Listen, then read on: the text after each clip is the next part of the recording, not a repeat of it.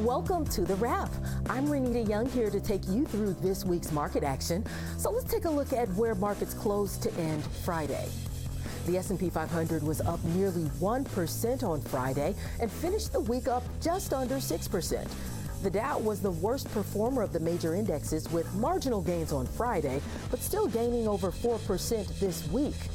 The NASDAQ 100 saw the biggest gains, closing up nearly 2% Friday and finishing the week up almost 9%. And the small cap Russell 2000 closed up 0.8% and 4.6% on the week. All 11 S&P 500 sectors closed the week higher. Tech was the biggest winner, rallying 10%, followed by communications up 9%, and real estate and materials rallied by over 7% each. Now let's take a look at some of the top performing stocks of the week in the S&P 500. SolarEdge, the best performing stock, rallying by over 32% after earnings. T. Rowe Price led the financial sector rally, up nearly 30% and turning positive for the year. And after hitting a 3-year low last week, Meta Platforms closed the week up 25% as the company announced layoffs of over 11,000 workers as CEO Mark Zuckerberg looks to rein in costs. Now, to highlight some of the worst performing stocks, McKesson was the worst stock in the S&P 500, having its worst day in 2 years on Friday. The broader healthcare sector was one of the weaker performers this week.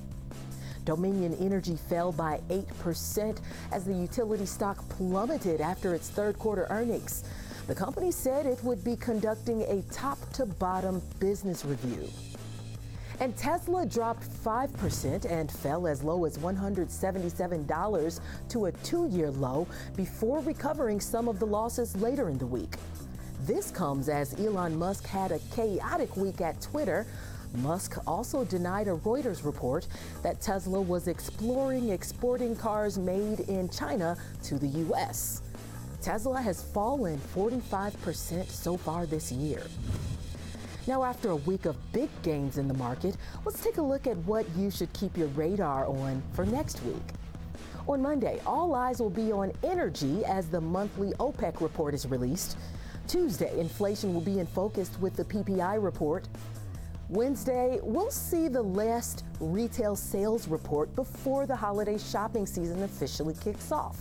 We'll also be watching industrial productions, and it'll also be a key week for housing with the NAHB housing market, housing starts, and existing home sales reports being released. Now on the earnings front, retail will be in focus. Walmart, Home Depot, Advance Auto Parts, Target, Lowe's, and TJX reporting earlier in the week.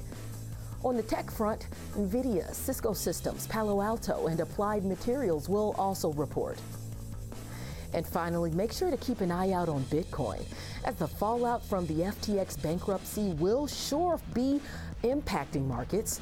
Bitcoin traded between $21,000 and $15,000 just this week. That'll do it for The Wrap. I'm Renita Young, and remember to tune in 24/7 to TDAmeritradenetwork.com.